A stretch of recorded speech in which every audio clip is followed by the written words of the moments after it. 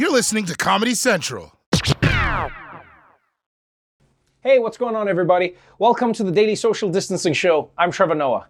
It is Tuesday, August 18th, which means we're only 76 days away from the election and only 160 days from knowing who won. Now, as you know, yesterday was day one of the Democratic National Convention. And if you didn't have time to watch all 2 hours, well, we're going to bring you all of the highlights just like we promised. So, let's do this, people. Welcome to the Daily Social Distancing Show. From Trevor's couch in New York City to your couch somewhere in the world, the Daily Social Distancing Show presents the Democratic National Convention, electing America's first black president's friend. Now, every convention is not just about officially picking the nominee. It's also about telling a story about what the party represents.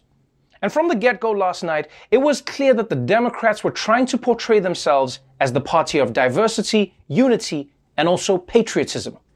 The show kicked off with people of every race, ethnicity, and gender reciting the Constitution, then the Pledge of Allegiance, and then singing the national anthem, after which they were ominously trapped inside an American flag. I'm assuming the only way to set them free is by electing Joe Biden as president. I think that's how the spell works, right? And I mean, it's clear why the Democrats have to lay the patriotism on so thick. Because between protesting police brutality and kneeling during the anthem, the Republicans have tried to make it seem like Democrats don't love America just because they criticize it. So look, I get why Democrats are trying to fight that perception. But if I'm going to be honest, you are never going to beat Trump when it comes to symbolic patriotism. I mean, yeah, you're singing the anthem, but anytime Trump even sees a flag, he tries to the shit out of it. Now, after 10 minutes of patriotism porn, the show heard from a number of everyday Americans, from the swing state of Pennsylvania all the way to the other parts of Pennsylvania. Business owners talked about their struggles during COVID, and Trump voters talked about why they stopped supporting him. They also had an appearance by the family of George Floyd, who talked about the need to fight systemic racism. But one of the most powerful moments early in the show came from a woman whose Trump-supporting father died from COVID-19. I'm Kristen Urquiza. I'm one of the many who has lost a loved one to COVID. My dad, Mark Anthony Urquiza, should be here today, but he isn't. He had faith in Donald Trump. He voted for him, listened to him, believed him and his mouthpieces when they said that coronavirus was under control and going to disappear. My dad went to a karaoke bar with his friends. A few weeks later, he was put on a ventilator. And after 5 agonizing days, he died alone. His only pre-existing condition was trusting Donald Trump. One of the last things that my father said to me was that he felt betrayed by the likes of Donald Trump. Wow, that was absolutely scathing. And she's right. Believing Donald Trump is truly one of the most harmful things you can do. And that was even before he was president. I mean, just ask Atlantic City, his first 2 wives, or any graduate of Trump University. The degree was made of asbestos. But after hearing from some regular Americans, it was time to hear from America's weirdest Americans, politicians.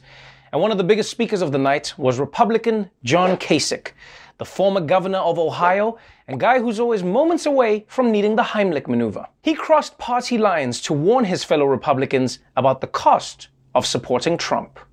America is at a crossroads. Sometimes elections represent a real choice, a choice we make as individuals and as a nation, about which path we want to take when we've come to challenging times. America is at that crossroads today. The stakes in this election are greater than any in modern times. Many of us have been deeply concerned about the current path we've been following for the past 4 years. It's a path that's led to division, dysfunction, irresponsibility, and growing vitriol between our citizens. Continuing to follow that path will have terrible consequences for America's soul because we're being taken down the wrong road by a president who is pitted one against the other. He's unlike all of our best leaders before him who worked to unite us, to bridge our differences, and lead us to a united America. Wow, how creative. America is at a crossroads and he's standing at a crossroads. I wonder if that was intentional. Hey man, I'm just glad that Kasich went with a safe metaphor like America is at a crossroads, because he could have gone with a much more dangerous one. America is in a plane that's about to crash, and the only parachute has been thrown out of the window. Wait, maybe this was a bad idea. Now, understandably, a lot of progressives weren't happy to see the DNC giving airtime to a Republican who doesn't share the party's values. But at the same time, many people in the Democratic Party argue that in order to defeat Trump, they need to broaden their appeal to win those crucial swing states that gave Trump the White House in 2016. So if it means teaming up with anti-Trump Republicans, then so be it. And you know what this kind of reminds me of? It reminds me of Godzilla. Like, you remember how we hated Godzilla, right? Because he loved smashing our shit. But then Ghidorah showed up. And he didn't want to just smash our shit, he wanted to destroy the entire planet. So then as humans, we had to team up with Godzilla to take out Ghidorah. And who would have ever thought we'd be with Godzilla? We gave him a speaking slot at the convention, but it was worth it because he smashes shit, but we've got a planet. I'm sorry, I've been watching too many weird movies during quarantine. But don't get it twisted. Kasich may have spoken at the convention, but the prime slots were reserved for the Democratic heavy hitters, including the OG progressive himself, Bernie Sanders. Together, we must build a nation that is more equitable, more compassionate, and more inclusive. I know that Joe Biden will begin that fight on day one. Joe supports raising the minimum wage to $15 an hour. Joe will rebuild our crumbling infrastructure and fight the threat of climate change by transitioning us to 100% clean electricity over the next 15 years. Joe Biden will end the hate and division Trump has created. And then we can finally go back to the hate and division that existed before Trump. You know, the regular hate and division, not this crazy shit with the red hats and the boats. What the hell is that? I'm really impressed with Bernie Sanders because he's doing everything in his power right now to take down Donald Trump. Not only is he giving a full-throated endorsement of Joe Biden, but the man stayed up until 10 o'clock to give that speech. That's not nothing. And Bernie's point was very clear. He was telling his base that progressives cannot afford to cast protest votes like they did in 2016. Because this shit we lived through, this was 4 years of Trump still caring about being reelected. Imagine what he'd be like totally unleashed. Forget pardoning other people. Second term, Trump will be pardoning himself mid-crime. He'll be out there robbing banks like, all right, everybody, I'm gonna need you to get on the ground. Pardoned. This is a robbery. Put the money in the bag. Pardoned. And by the way, ma'am, I love your boobs. Pardoned. So the thrust of the night was clear. People across the ideological spectrum need to unite against Donald Trump. And by and large, I'm pretty impressed. I mean, a virtual convention has never happened before, but the Democrats were able to string together appearances from all around the country, from John Kasich in a field somewhere to Bernie Sanders giving a speech in a cabin where he clearly murdered Groot's entire family and stacked them in the background.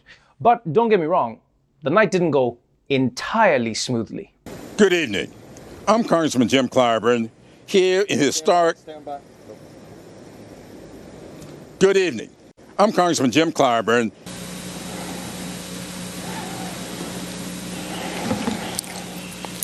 Hello, America. The price of failure is just too great to imagine. Thank you.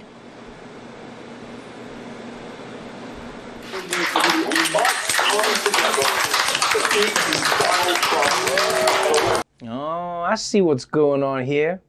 This was smart of the Democrats, trying to make it seem like they have the same embarrassing tech issues as regular Americans. Very relatable. And you gotta feel bad for Bernie Sanders, man.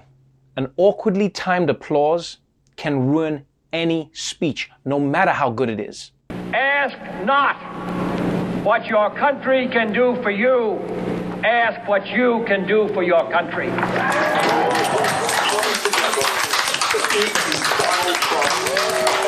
Now, the truth is, nobody remembers all the glitches and the bad timing.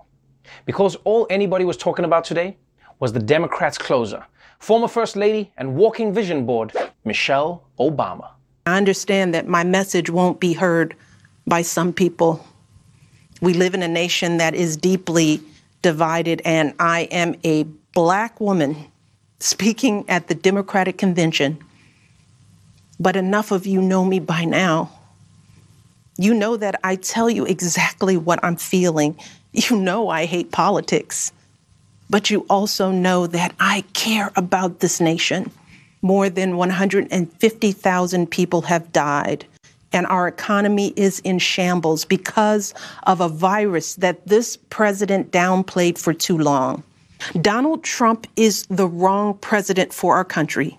He has had more than enough time to prove that he can do the job, but he is clearly in over his head. He cannot meet this moment.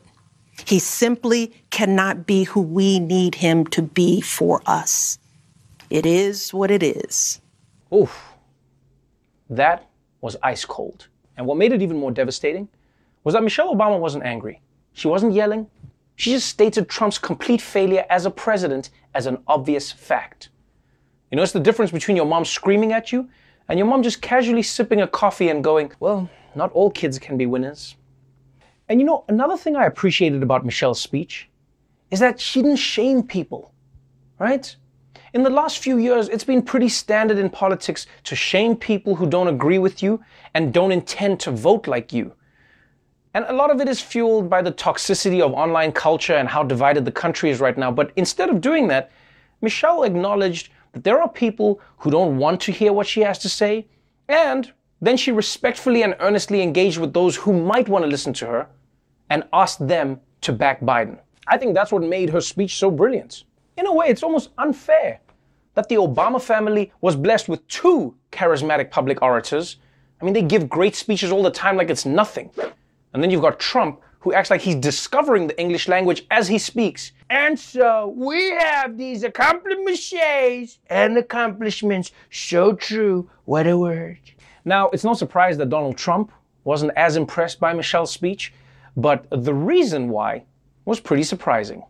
She was over her head, and frankly, she should have made the speech live, which she didn't do. She taped it, and it was not only taped, it was taped a long time ago because she had the wrong deaths. God damn. That is one of the biggest self-owns I have ever seen. 150,000 dead? I've killed 20,000 more since then, you idiot.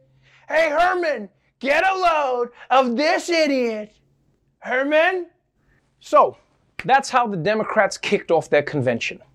And if Democrats can get some more speeches like Michelle Obama's, well, then it's just a matter of time before America turns Donald Trump into Donald Dumped.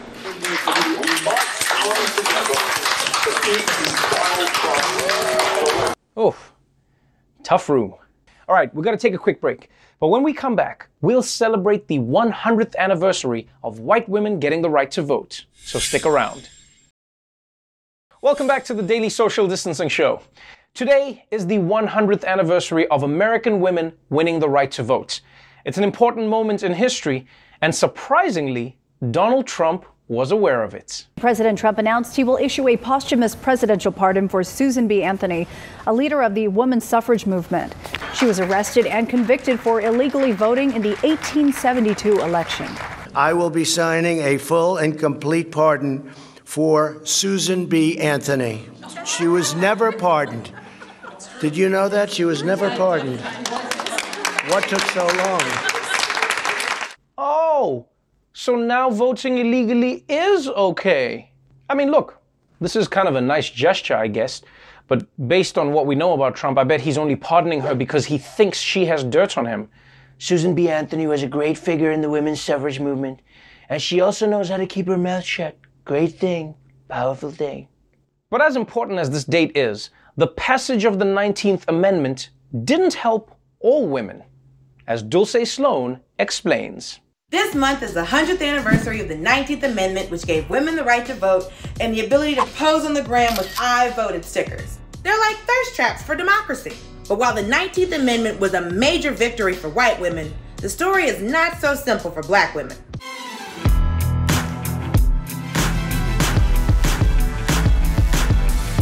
The road to the 19th Amendment started in 1848 with the Seneca Falls Convention. the first women's rights meetup in American history. Before that, the only time women could legally gather was to catch a bouquet. I don't need your used flowers, Beverly.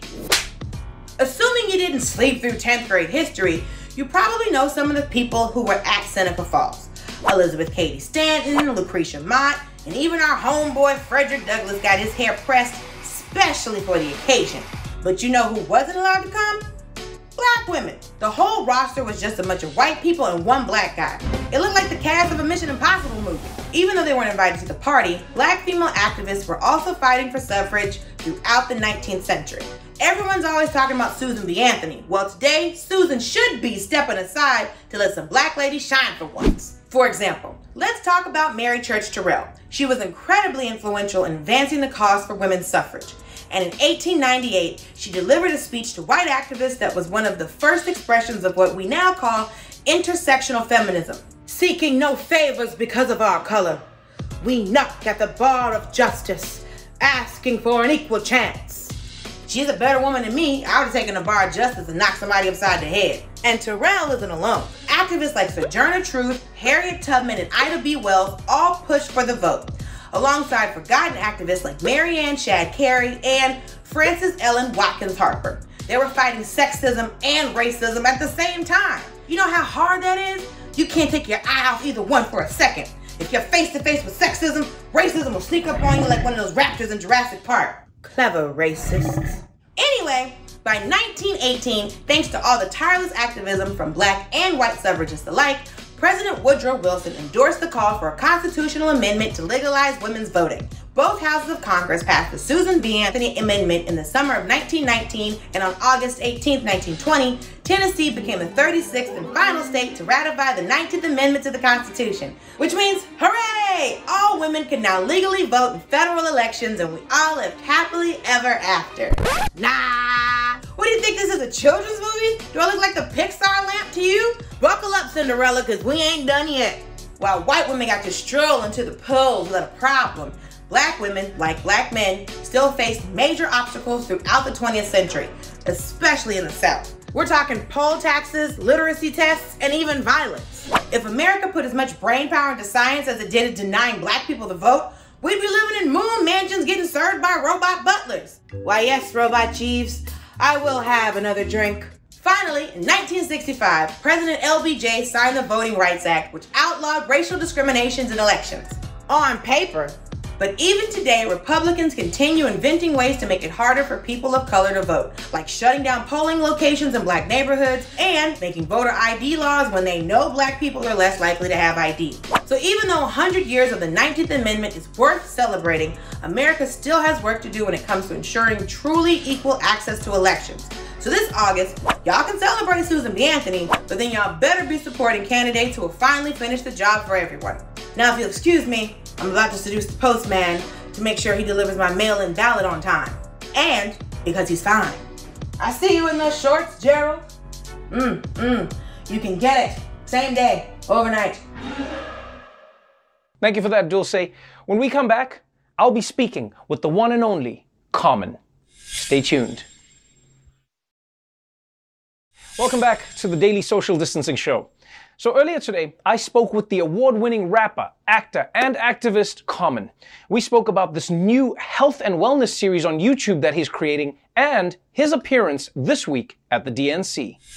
Common, welcome to the Daily Social Distancing Show. Peace, brother. How you feeling, Trevor? Hey, man, I'm doing good. Taking every day as I can, you know? It's good to have you here because every time I speak to you, I feel like you're starting a new career. Some people know Common as the rapper. Some people know Common as the action star who's fighting against John Wick. Some people know Common as the poet. Some people know Common as the businessman. Some people know Common as the activist who fights, you know, for people to be treated more fairly in the prison population. And now we're going to be talking to Common as the man who's starting like a fitness brand, a fitness and wellness brand. Tell me about that. Yeah, so Trevor, it's a health and wellness series called Commonwealth. And really everything you named for me is aligned with purpose. Like if your overall purpose, my overall purpose is to inspire people, is to spread God's love, is to enlighten and bring joy. And this series is really about health and wellness. it's been a journey for me to understand myself more in a good way, like working out, eating better, meditation, and, you know, like therapy. I even got introduced to gardening by this dude, the ghetto gardener named Ron Finley on the series.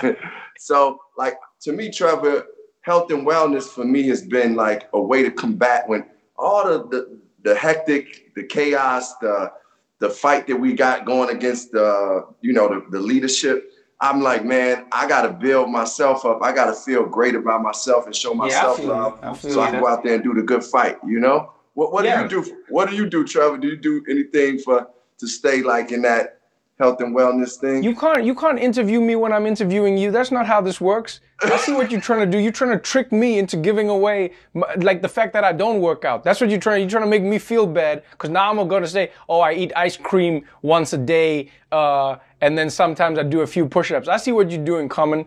You're just trying to make me look bad. That's what you're trying to do.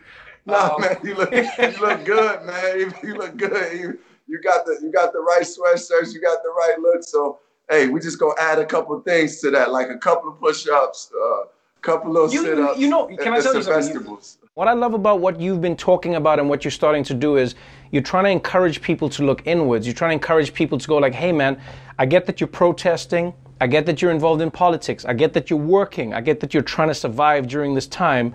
But none of that works if you yourself are not working on the inside. And I think we do take that for granted as people, you know, just meditating, just taking a moment to breathe, getting the body moving. It seems like a frivolous thing, but it's really important.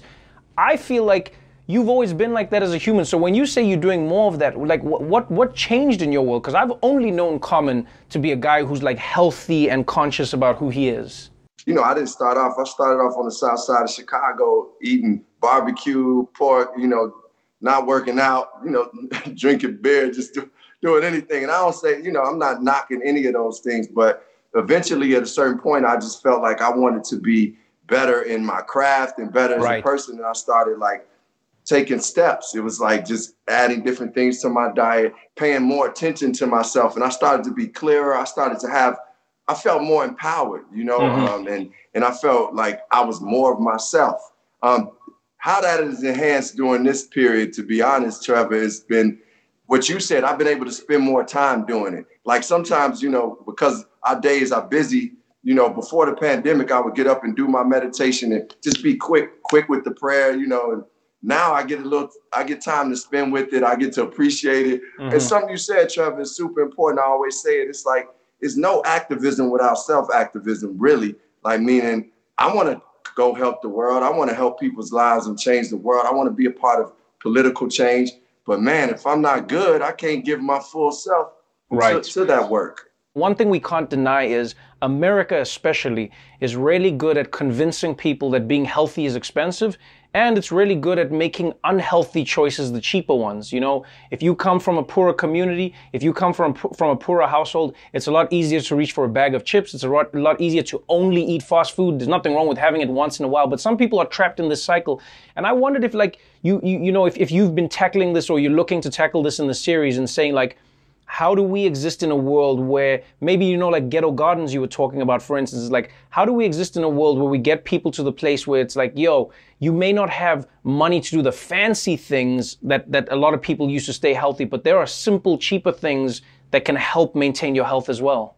Yeah, well, I mean, this show is geared towards that, but we really break it down to like a raw level where you don't have to go work out at some gym or have all the like super equipment to work out. It's also like just as far as foods go, it's just adding certain vegetables to your diet and adding certain greens and also with the gardening, you can grow your own food wherever you are in the hood, no matter what that takes. And I think, you know, even from meditation, it's just like finding your own space. Like I want this commonwealth for the people in the hood, brother. Like I want, and you know, and abroad, but it's really targeted towards making sure that no matter how poor you are or what economic structure you in, you can do this, man. And we deserve that. And I feel like that is one of the things that helps elevate us and helps us feel better about ourselves. I feel like you've always been about elevation. You know, I wonder what you hope to achieve by performing at the Democratic National Convention. I know you're going to be one of the people who's performing. You take your performances really seriously. You try and pick the song that has a message and you're trying to get something across. What do you think people need to hear the most right now that you're trying to give them? Well, at the Democratic National Convention, we performed the song Glory, John Legend and I. Like, that song is about saying, hey, we in the ways and in the steps of Dr. King and the women and men of the civil rights movement, we of today want to bring people together by extracting all the negative energy and not even like putting our minds towards that, but really focusing on how we can come together and how we can uplift each other, how like we can spread love to each other. And that fight, man, I'm a fighter, man. I know, I talk about love, but I fight with love too, meaning I'm not like part of my combating the leadership that we have in there now is going out and doing for our people, our people and bringing and like also bringing awareness about voting and voting for the right people. Like Trevor, I'm out here, like I'm educating myself right now on like a lot of candidates that's running down the ticket so I can go to states. So I can go to the states and educate people who are from these communities saying, hey man, there's some good people running in your state. We have an organization, myself and Alicia Keys and a few other artists called Urgency 2020. And man, I'm really enthused about that because we're going to take, of course, the Biden Kamala ticket is beautiful, but we also want to make sure that people down the ticket are made aware of and we go out and get these votes. So that's part of what, for me, Glory is all for that. It's that fight. It's fighting with love. I love that, man. You are combative in your love. That sounds like what my mom used to say when she would whip my ass. I'm combative in my love. Common, thank you so much for joining us on the show. I appreciate you. I can't wait to see you again in person. Look after yourself, sir. All right, peace, good brother. Love, Trevor. Thank you so much, Common. When we come back, Veronica Chambers is going to be talking to us about her brand new book that shows you the suffrage movement in a way you've never seen. Stay tuned. Welcome back to the Daily Social Distancing Show. Earlier today, I spoke with New York Times editor Veronica Chambers. We talked about the 100th anniversary of American women getting the vote and about her new book on the suffrage movement. Veronica Chambers, welcome to the Daily Social Distancing Show. Thank you. It's nice to be socially distancing from you. I really appreciate having you on the show because you've done something that I honestly think is one of the most crucial things ever, and that is writing a book that teaches people about history. And although you've written it predominantly for middle schoolers, I feel like everyone should read this book because it's about the suffrages, the suffrage movement in America. It's about women fighting for the right to vote. But what I find interesting is that it tells a part of history that is oftentimes overlooked. Why did you think this book was so crucial? Well, about a year and a half ago, maybe a little more, we knew the anniversary of the 19th Amendment was coming up, and we kind of gathered in a room at the New York Times and we said, what do we know? And it turned out not a lot. And so the idea of writing the middle grade book was really from that thing that journalists do, which is like explain it to me like I was a 10-year-old. And if you can explain it to someone like you're a 10-year-old, you really actually have to learn a lot to distill it. And that's what we did. And it kind of shaped everything, including all the coverage we're doing now. I won't lie. One thing that I really found interesting in the way you wrote about their stories is they seem pretty badass. Like normally when you read about the suffrage movement, it sometimes can be portrayed as like, and they asked for the right to vote and they asked again and they asked again. But you portray them as really tactical geniuses in politics. One of the first things we did is we had a round table of historians, and one of them, Kate LeMay from the Smithsonian, she was like, suffrage needs a rewrite. This is not a boring history. These are badass political strategists who worked for 90 years to get the job done. And that stuck in my head. So I really tried to let that infuse the writing, and I really fell in love with these women. I have to tell you, they just became like my heroes, and I couldn't believe that I didn't grow up knowing about them. This book is about the women who fought for their right to vote. It's also the story, which is really difficult, of how women fought for the right to vote, but not all of those women were treated equally when the vote was given to women. Tell me a little bit more about that. Well, the suffrage movement really has its history in abolition, the movement to end slavery, and then the Civil War comes and the 15th Amendment is up. And they decide to push for Black men to get the vote before white women. And quite frankly, we have a sort of cultural moment of Karens. The Karens of the 19th century were not having it.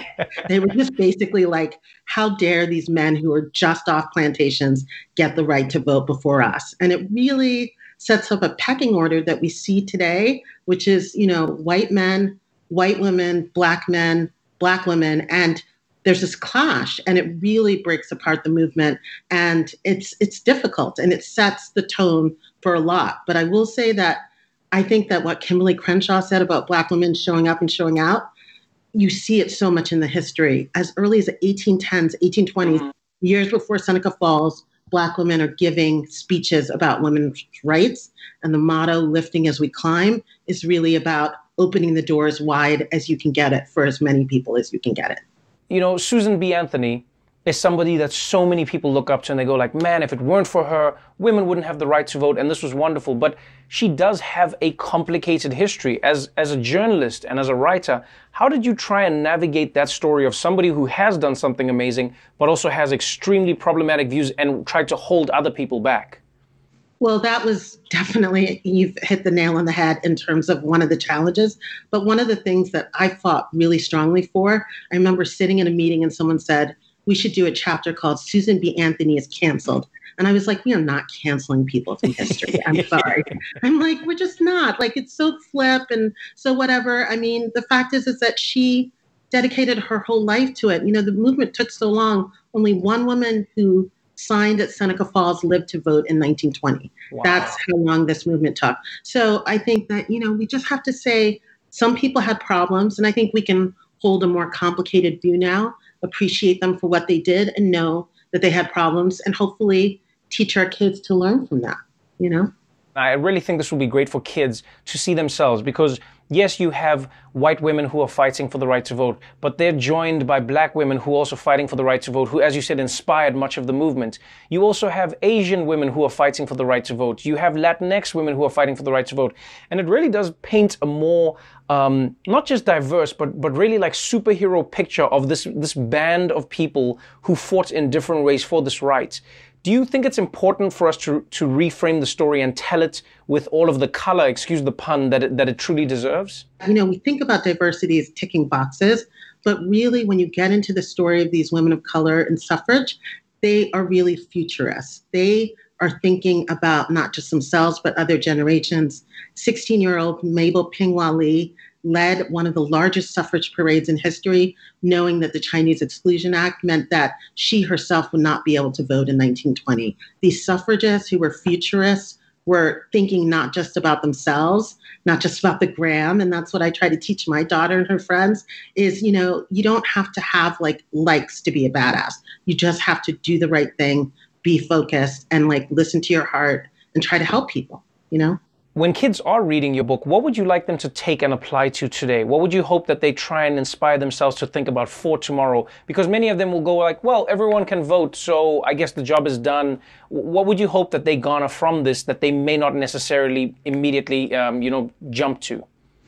Well, I think it's funny because you saying that, I remember being in school and thinking, oh, the civil rights movement is done. I'm never going to have to fight that battle again.